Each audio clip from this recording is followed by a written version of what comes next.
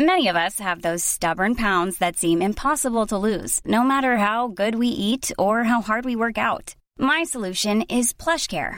PlushCare is a leading telehealth provider with doctors who are there for you day and night to partner with you in your weight loss journey. They can prescribe FDA-approved weight loss medications like Wegovy and Zepbound for those who qualify. Plus, they accept most insurance plans. To get started, visit plushcare.com/weightloss. That's plushcare.com/weightloss. In 3, 2, 1. 7 things you probably didn't know you need to know. I'm Jamie East, and this is the Smart 7. Good morning, it's Friday the 24th of February and it's National Tortilla Chip Day. And a big happy birthday to Daniel Kaluuya, Billy Zane, Ben Miller and Floyd Mayweather Jr. Labour leader Sir Keir Starmer laid out his plan for the UK on Thursday as part of the building blocks of Labour's next election manifesto.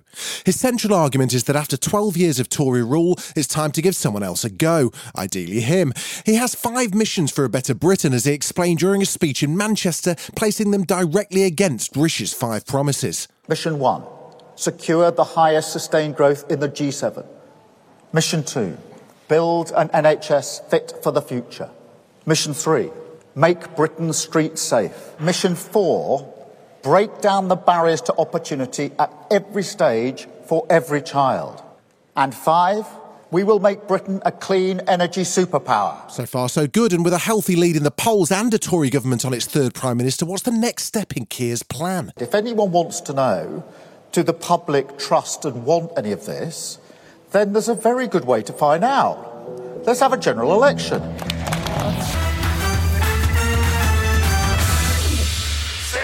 The UK will hold a minute's silence on Friday at 11 a.m. to mark 1 year since Russia invaded Ukraine. The country's braced for more attacks amid fears Putin intends to mark the anniversary with fresh attacks on key cities. It comes as the Russian president's latest comments serve as a stark reminder that the war is far from over. During an address to mark Defender of the Fatherland Day, he announced Russia will deploy its new Sarmat intercontinental ballistic missile, nicknamed Satan II. But UN Secretary-General Antonio Guterres called out Moscow's threats about possible use of nuclear weapons. The so-called tactical use of nuclear weapons is utterly unacceptable. It is high time to step back from the brink. The UN passed a resolution calling for comprehensive, just and lasting peace on Thursday, a vote which China abstained from.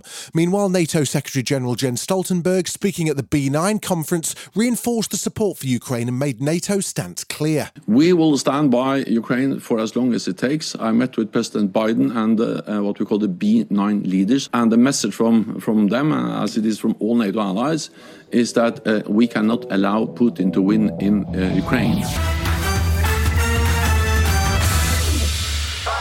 The nation was told to eat turnips on Thursday. It's a sentiment from our very own modern-day Marie Antoinette, the Environment Secretary Theresa Kofi. She faced a backlash after suggesting people should cherish seasonal foods such as turnips, as bad weather cleared supermarket shelves of tomatoes and other fresh produce. She also claimed other parts of Europe are facing the same issues.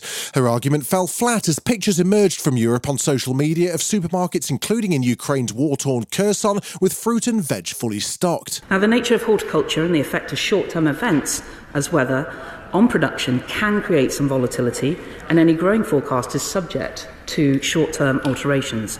And we know that Ireland and other parts of Europe are facing very similar supply issues. But Justin King, former Sainsbury's CEO, says the government's brought these issues upon itself. He says the UK usually grows a vast amount of salad veg indoors year-round, but that's not something the government supported this year during the energy crisis. To understand the problem, you have to go back further. This is a sector that's been significantly disrupted by Brexit. We're uniquely exposed to imports at this time of year. There is a genuine shortage, but we did rather bring this problem upon ourselves. 4 men were arrested on Thursday in connection with the shooting of a veteran PSNI officer in Northern Ireland.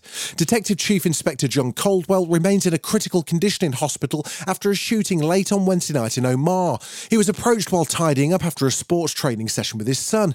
There was widespread condemnation of the attack, and the fact he was attacked at a busy children's sporting ground has particularly shocked leaders on both sides. The Chief Constable of the Police Service of Northern Ireland, Simon Byron, spoke about the tragic events. I also welcome the cross-party political condemnation of last night's attack. However, it is tragic and sad that there are still some who wish to drag us back to the past. Still to come on the Smart 7, football marks the loss of a legend, and we may have found our new favourite travel show right after this. Summer's just around the corner, so give your body the care it deserves with Osea's best-selling Undaria Algae Body Oil. Created by infusing Undaria seaweed in barrels of botanical oils, it leaves skin silky soft and glowing. Plus, it's clinically proven to improve elasticity and deeply moisturize without feeling greasy. It's safe, clean, vegan skincare. Get 10% off your first order at OseaMalibu.com with code GLOW, plus free shipping on orders over $60. Welcome back. Thursday night saw Europa League action with Man United welcoming Barcelona to Old Trafford after the first leg saw the sides level at 2-2. Barcelona took an early lead, but United bounced back, finishing 2-1 and 4-3 on aggregate to secure a spot in the last 16. Manager Erik ten Hag, whose team is still in the running for 4 trophies this season, was delighted. Barcelona is the leader, La Liga. 8 points ahead, Real Madrid. We all have seen Real Madrid in this week. And if you then beat them, I think it's a big win, Football also lost one of its most famous voices on Thursday as the death was announced of legendary commentator John Motson. He died aged 77 after a 50-year career with the BBC, which included 10 World Cups, a world-famous sheepskin coat, and many moments like this from Euro 96. Rest in peace, Motty. Here's Gascoigne. Oh, brilliant! Oh, yes! Oh, yes!